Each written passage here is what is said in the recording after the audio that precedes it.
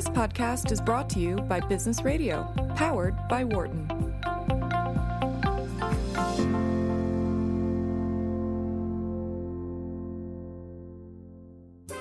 This is the Work and Life podcast, which explores how to create harmony among the different parts of life: work, home, community, and the private self, your mind, body, and spirit. Here is your host, founding director of Wharton's Work-Life Integration Project and author of the bestseller Total Leadership, Professor Stu Friedman. Kathryn Salmon is a flexwork and financial security expert and author of the great new book, Ambition Redefined: Why the Corner Office Doesn't Work for Every Woman and What to Do Instead. A mother of two daughters, Kathryn has worked nonstop since age 16 in many flexible ways. In 2002, she co-founded the Women at Work Network, one of the first companies focused on helping women return to the workforce. And she's led many compelling events that show women alternatives to the full-time traditional corporate grind. She's a frequent media resource. Her views on women, work, and financial security have appeared in the Financial Times, the New York Times, Working Mother, many other places. Her award-winning blog, 9 Lives for Women, is read by women around the world, and you should check it out. In this episode, Kathryn and I talk about the reasons why it's essential for women to stay in the workforce instead of off-ramping when family pressures encroach on work. She's a strong advocate of women ensuring their own financial security by staying in the workplace, even with reduced hours or with some kind of flexible arrangements. We discuss the many ways in which flexible work arrangements are now available in various professions, especially in today's increasingly gig economy. Kathryn describes the reality that not all women want to be CEOs and that one does not need to off-ramp, and also that one does not have to climb to the top. We also take some calls from a couple of listeners to the radio show about real-world questions facing women in business today. Now, I hope you like the Work and Life podcast, and if you do, I would much appreciate it if you would rate it and review it on iTunes so others are more likely to find it and enjoy it too. All right, without further ado, get set to listen to and learn from a leading expert on how careers and families intertwine in the real world for women today. It's Kathryn Salmon.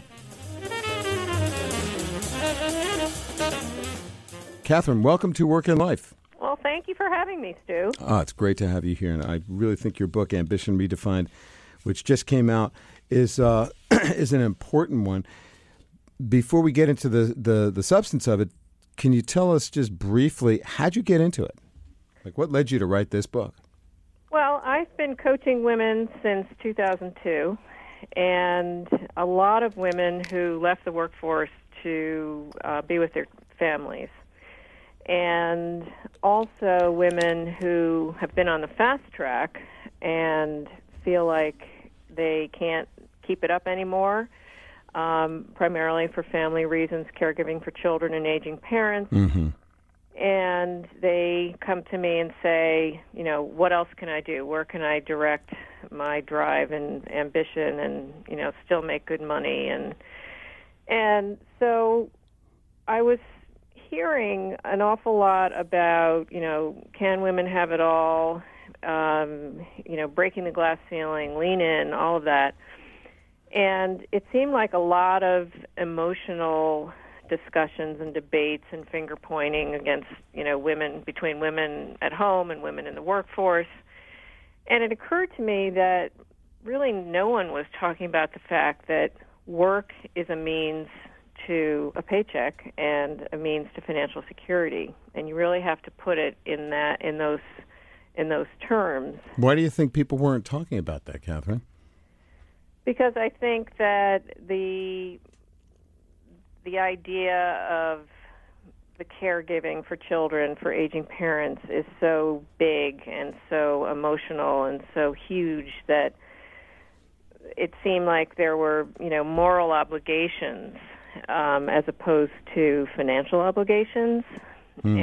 And, what I always say to women who feel that they need to stay home 24/7 with their children, I often point out that if you do not keep earning and saving and investing, it's possible that at some point you could run out of money and you will burden those very same children that you think you need to be with. Oh, that'll never happen to me, some people might say. Right, Catherine?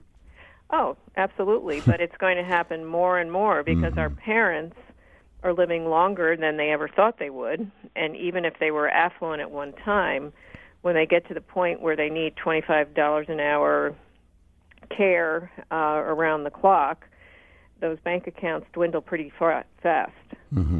So your intent with Ambition Redefined is to do what? My intent is to put my stake in the ground and say that women should always work. Now, that's going to be controversial for a lot of people, but what I'm saying is not that you have to have the 60-hour-a-week corporate big job and travel overnight and big commute and all of that. I'm saying that today there are 6 different ways that you can work in a flexible way.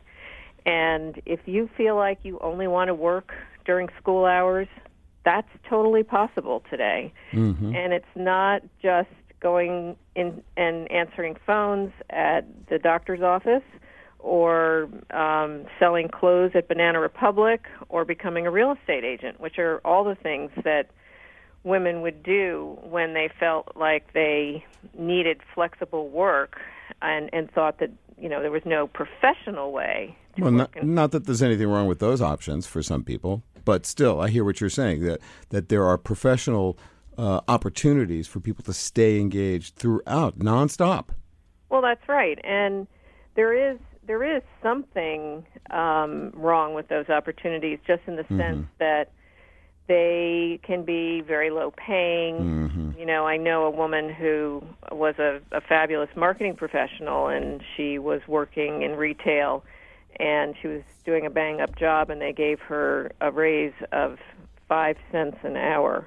Right.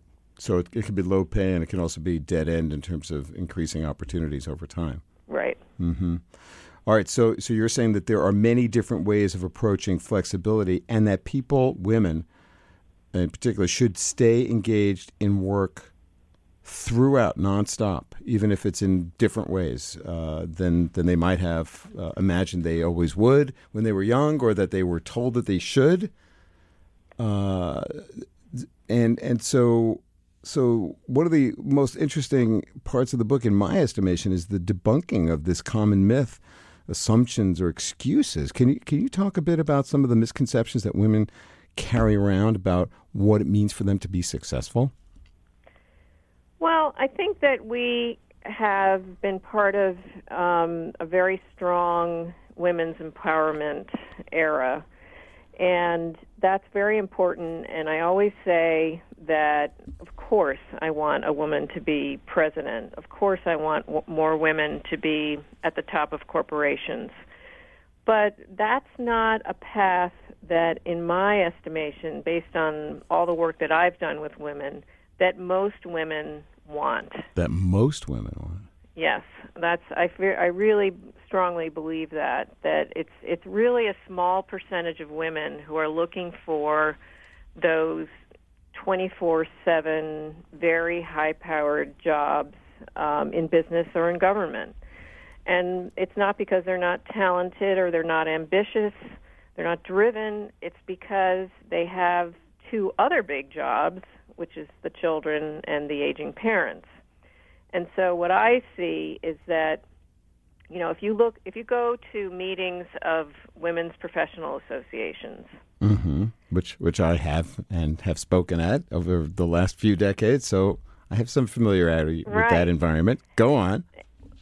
There are often often there's a majority of younger women.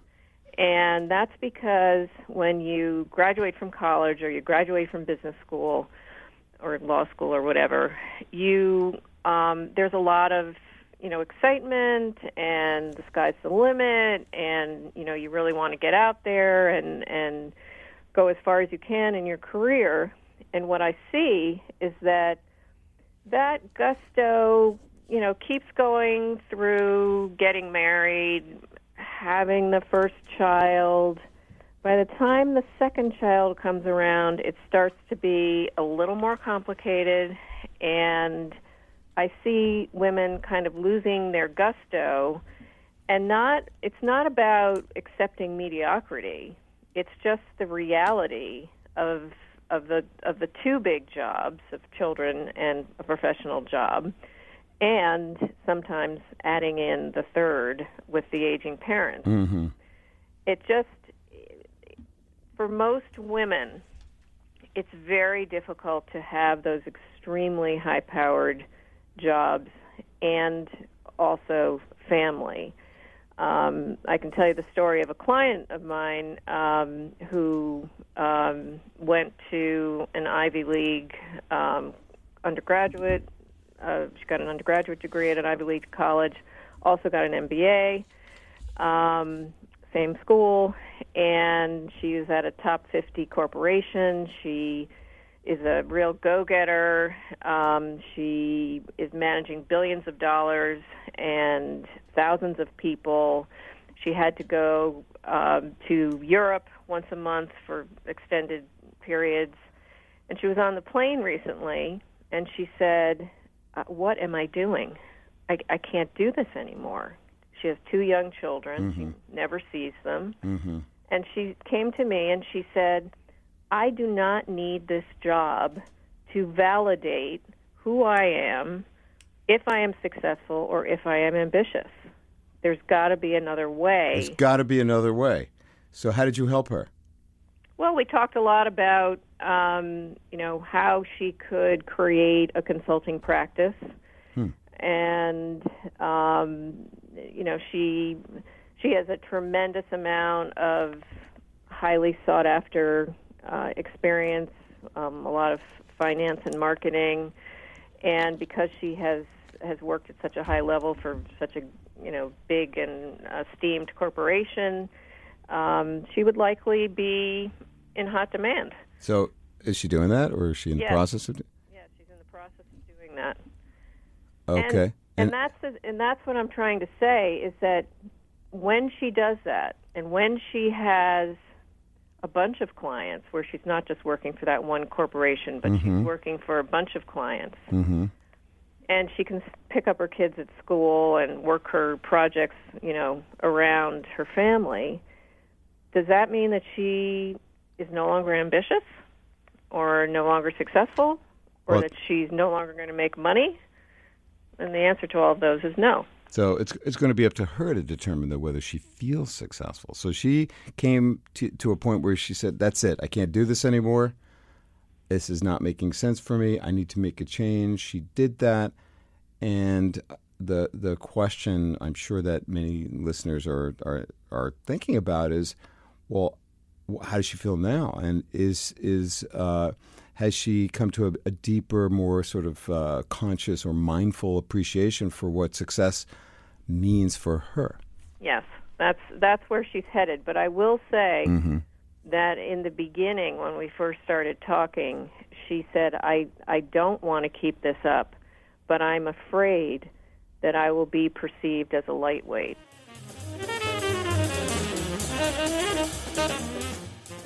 So fear of being perceived as a lightweight. How did she get past that, Catherine?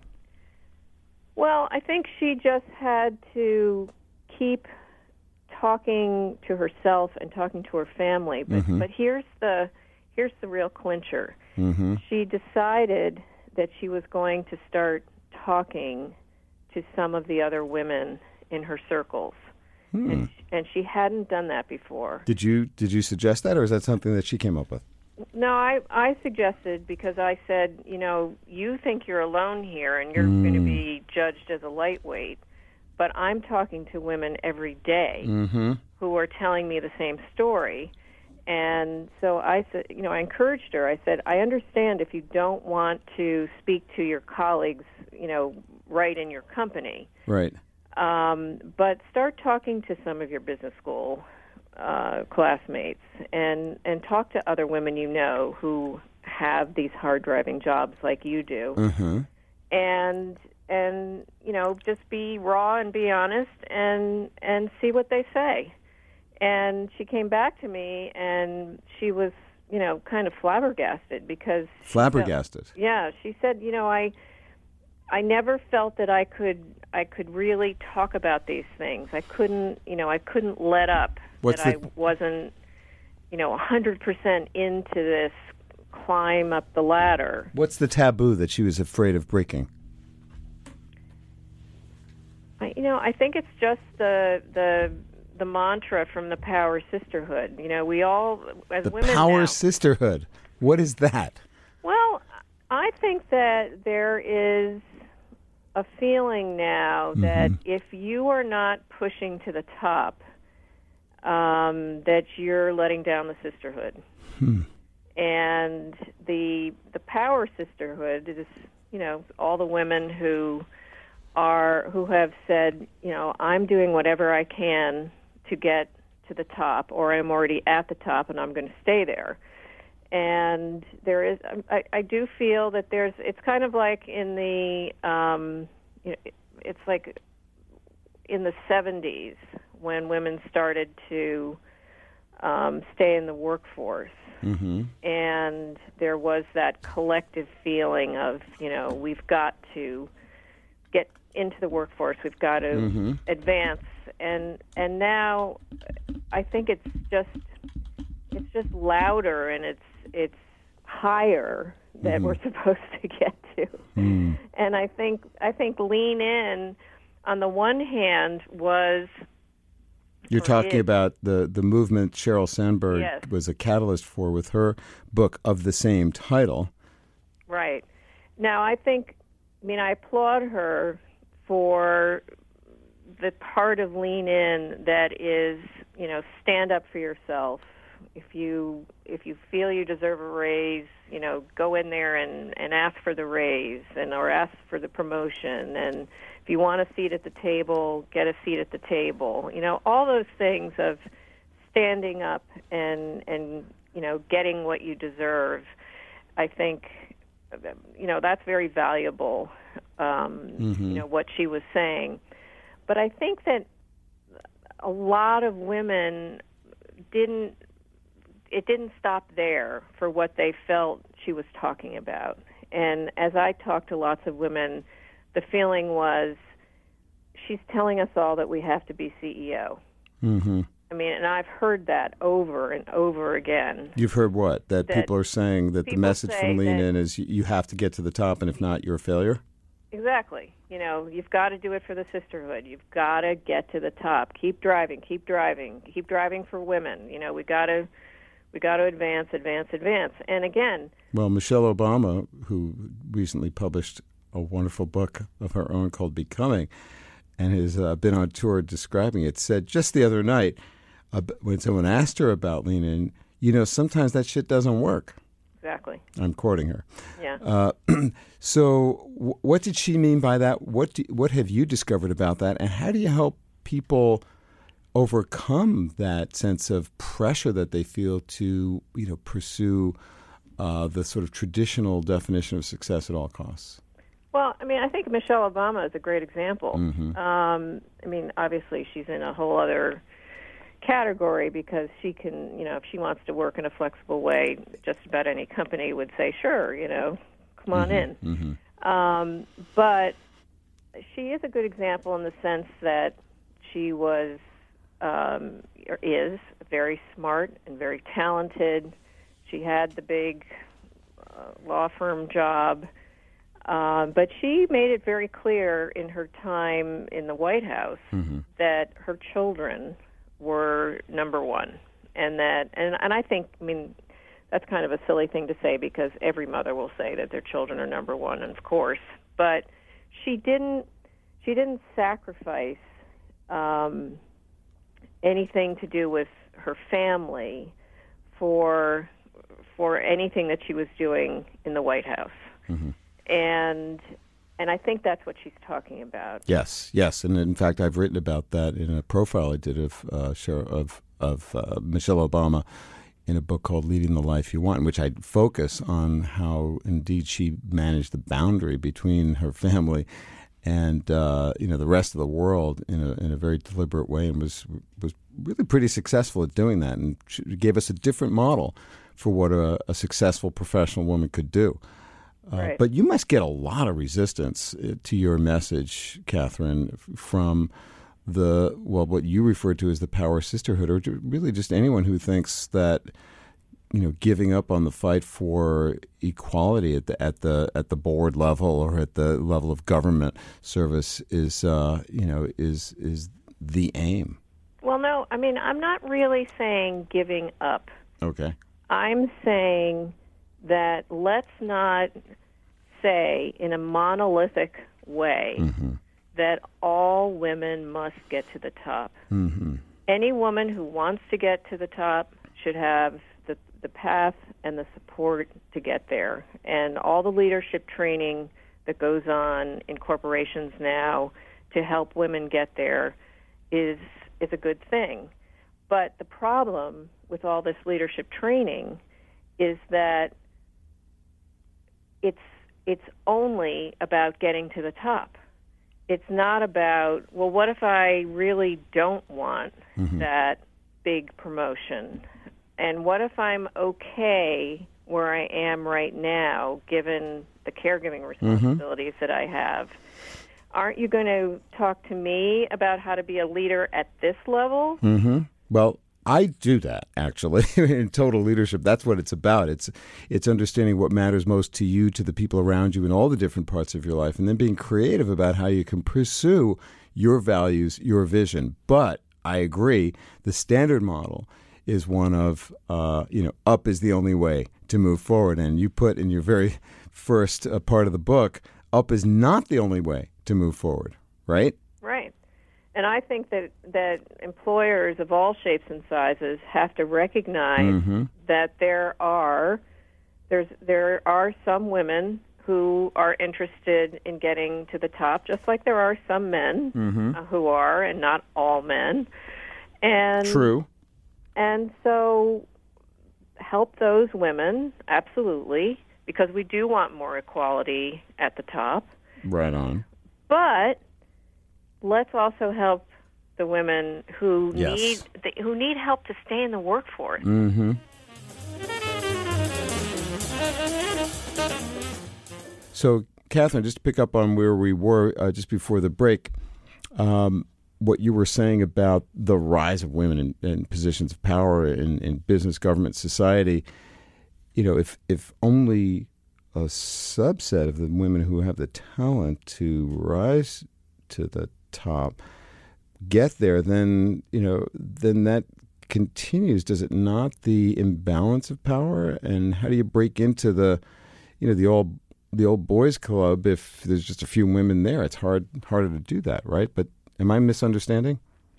I think there's still enough women who are interested in getting to those top positions, and that they're, with everything that the corporations are doing now, I feel that more women will get into those top positions. There will be more equality.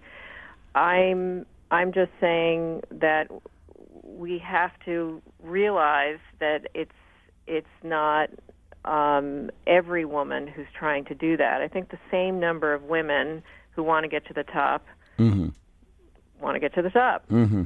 But it's just not everybody. And for those that don't want that, you're trying to help them to sort of be liberated, as it were, from the pressures to pursue a life that really doesn't fit with what they want. Right. And unfortunately, when women feel out of sync with all that leadership training to the top, and they have a lot of pressures at home, they very often leave the workforce.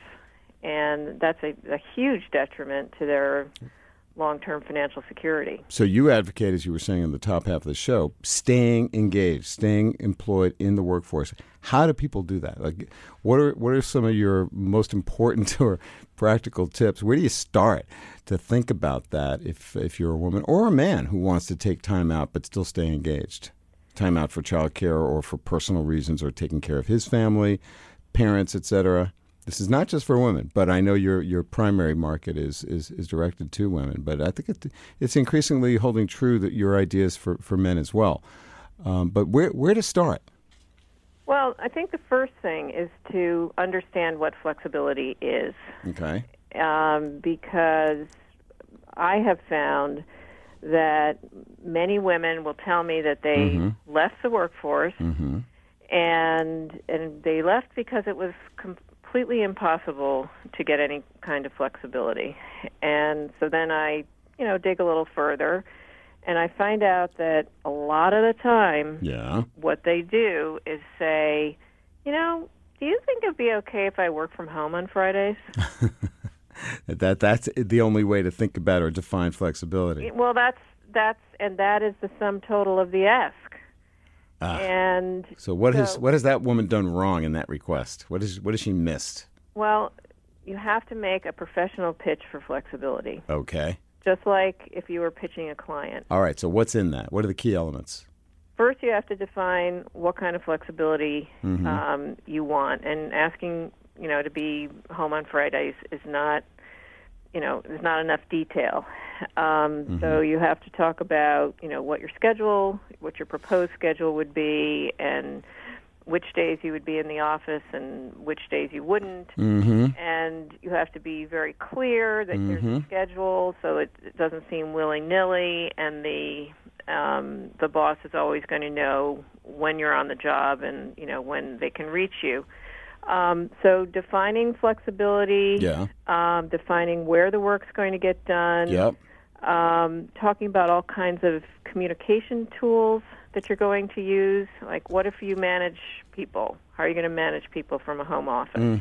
What kind of project management tools are you going to use so you're on top of everything? So you got to do some homework before you make the pitch. Absolutely. And what if how are you going to attend meetings if you're not in the office? And one of the other things that I always tell women to be very careful about is not making it all about them. You don't want it to be, I want this flexible arrangement so that it's good for me and my family. There's got to be something in it for the employer. Of course, it has to be a win-win. It must be. So, for example, what if you said, I'd like to change my hours, coming in later or leaving earlier or whatever it is. Well, maybe that revised schedule could help your company service clients in other time zones. So you got to pitch it in terms of interests that your boss or whoever it is that's going to help you to decide about a form of flexibility. It's got to be in terms of success that they see is going to make sense. It can't be just about you.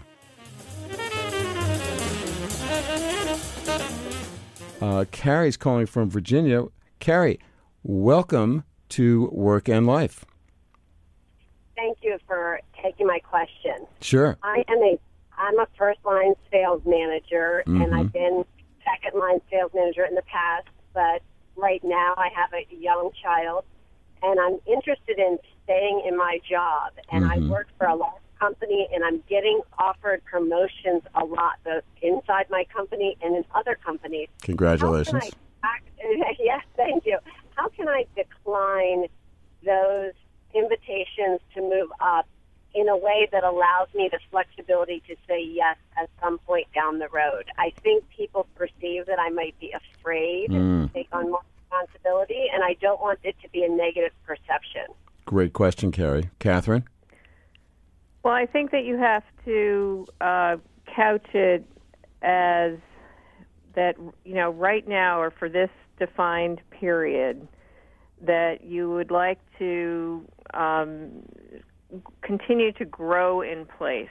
I think that's a good phrase to remember, growing in place. That, right now you don't have the personal bandwidth for this next step, but you would like to keep it on the table for later. But in the meantime, that doesn't mean that you want to be stagnant, and that you do want to talk about ways that you can continue to grow, to expand your portfolio of skills, to have more exposure within the organization. All the things that show that you still want to be a dynamic contributor. Mm-hmm. It's just that you don't want to take on that extra responsibility right now and for this defined period.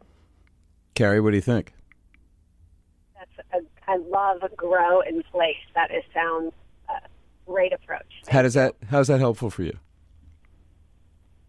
I think it helps me to change sort of the dynamic of the conversation that I'm going to have, because again, I do want to continue to grow in the current role and take on some added responsibility without necessarily taking on the next full level of responsibility. So I like that. Right. That. Thank you. Thanks for calling, Carrie. We got Marie calling from Oregon. Hey, Marie. Hi. Welcome. I have a question. I am a manager in a large organization, and I feel like that if I step back from being a manager, that it's almost political suicide, that it's like where I can go within the organization, there's just really not a lot of places to go or to step back into or to step lateral. Where do you go from there? Catherine, what advice do you have, or what questions do you have for Marie? Well, is it possible to not give up being a manager, but just work in a more flexible way? Have you tried? Yeah, I think that's really the key, is how to get that work-life balance back.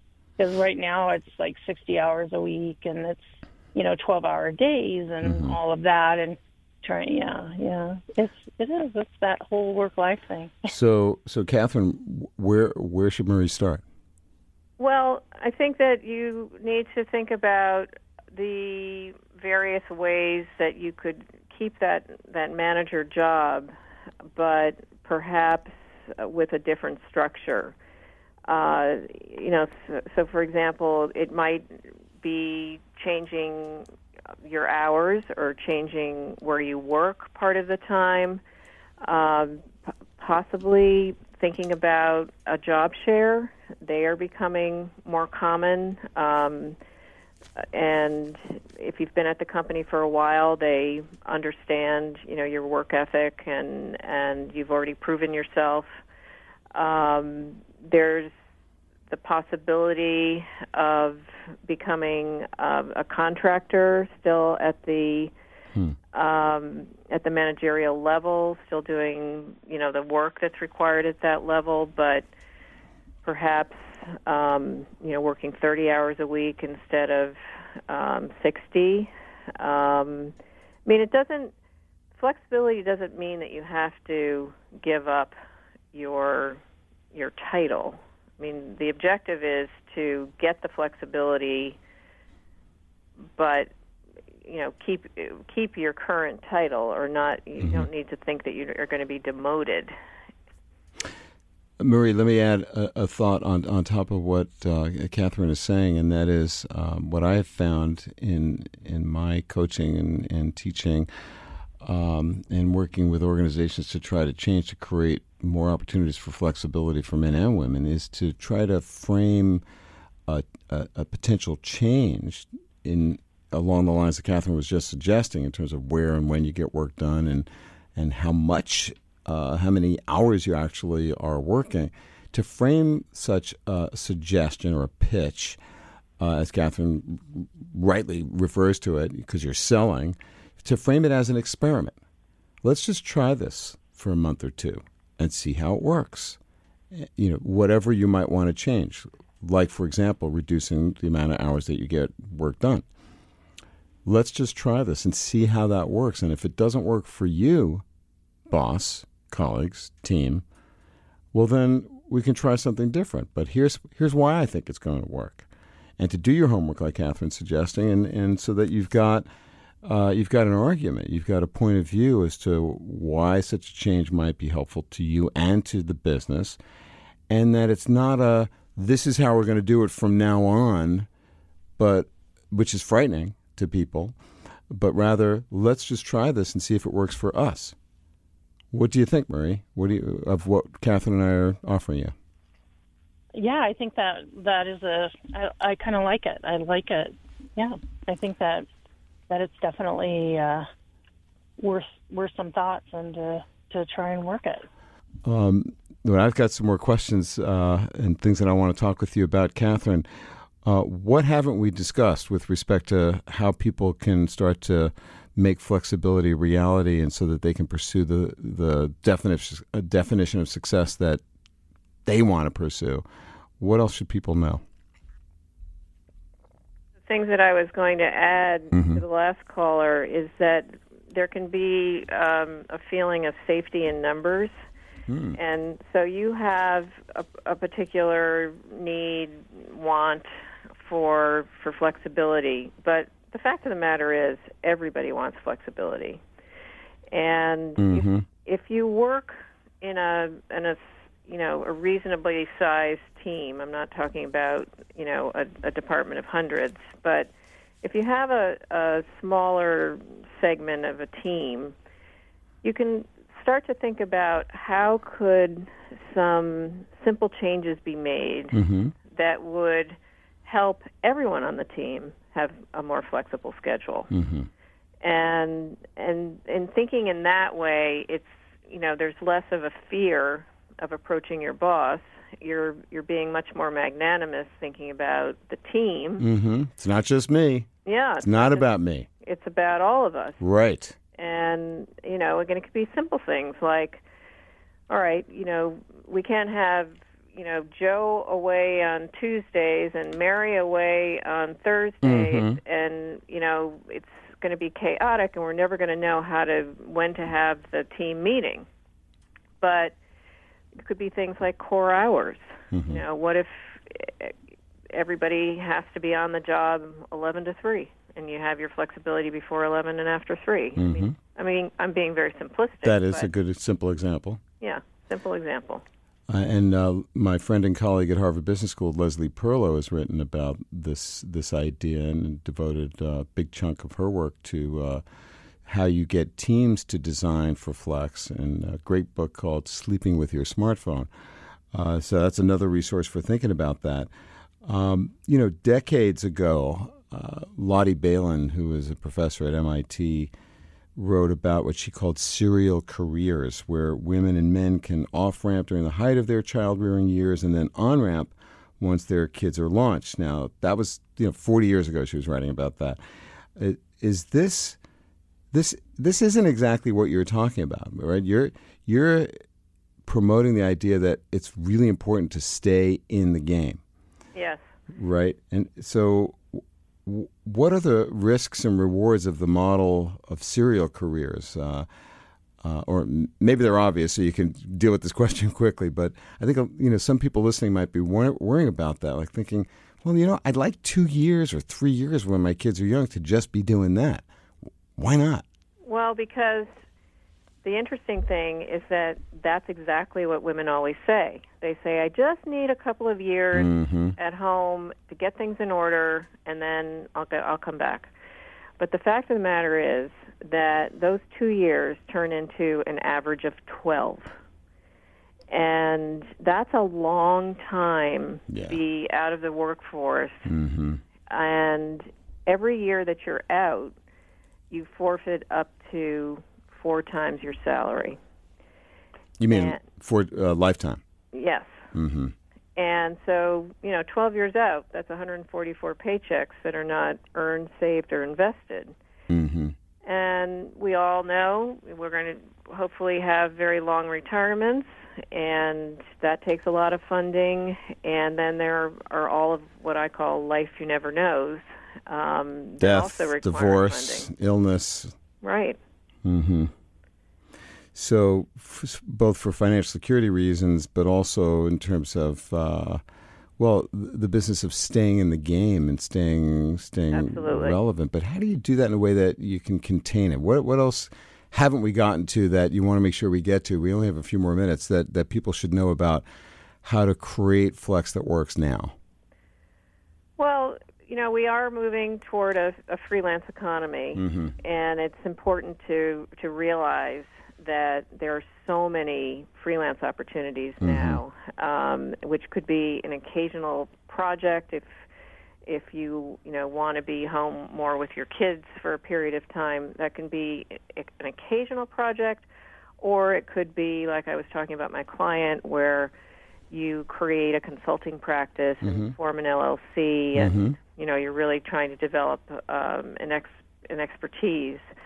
But you got to contain it, right, in order for it to work. Otherwise, it starts to grow into its own big thing, and that might be too much. Well, I think that you can contain it, when you're the boss. For sure.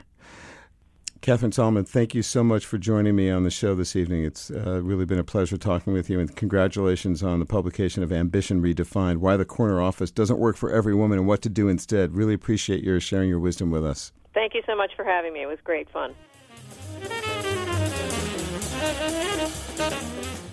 Well, I hope you enjoyed my conversation with Catherine Solomon, author of Ambition Redefined.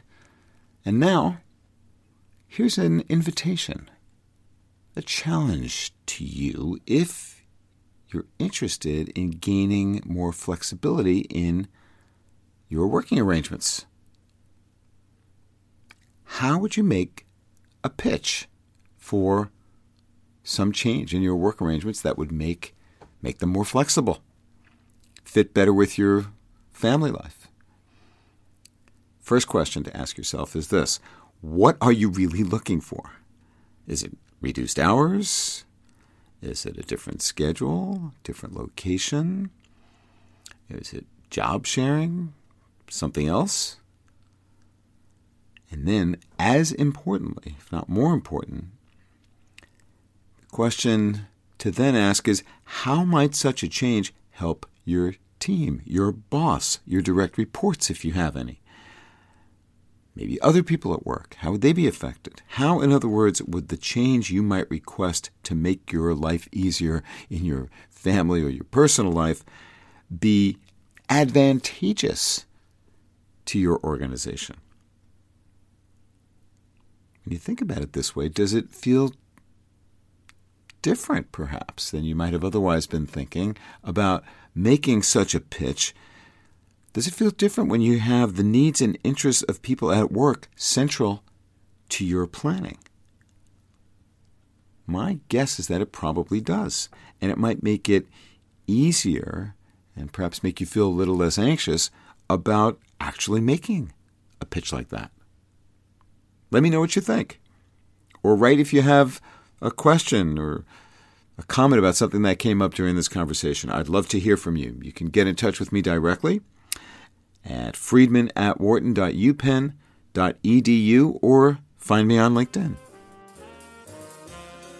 Thanks for listening to this episode of Work and Life. This conversation was originally recorded on my weekly radio show on Sirius XM 111, Business Radio, powered by Wharton. Tune in for live broadcasts of Work and Life on Tuesdays at 7 p.m. Eastern. For more about today's guest and about previous guests, check out our blog at workandlifepodcast.com. Join the conversation by commenting there or tweeting at Stu Friedman. And for more ideas and tools for creating harmony among the different parts of life, check out our website, totalleadership.org, and my book, Total Leadership. Be a better leader, have a richer life. If you like this podcast, please subscribe and share it with your friends, family, and coworkers. Until next time, I'm your host, Stu Friedman, and I thank you for joining me. For more insight from Business Radio, please visit businessradio.wharton.upenn.edu.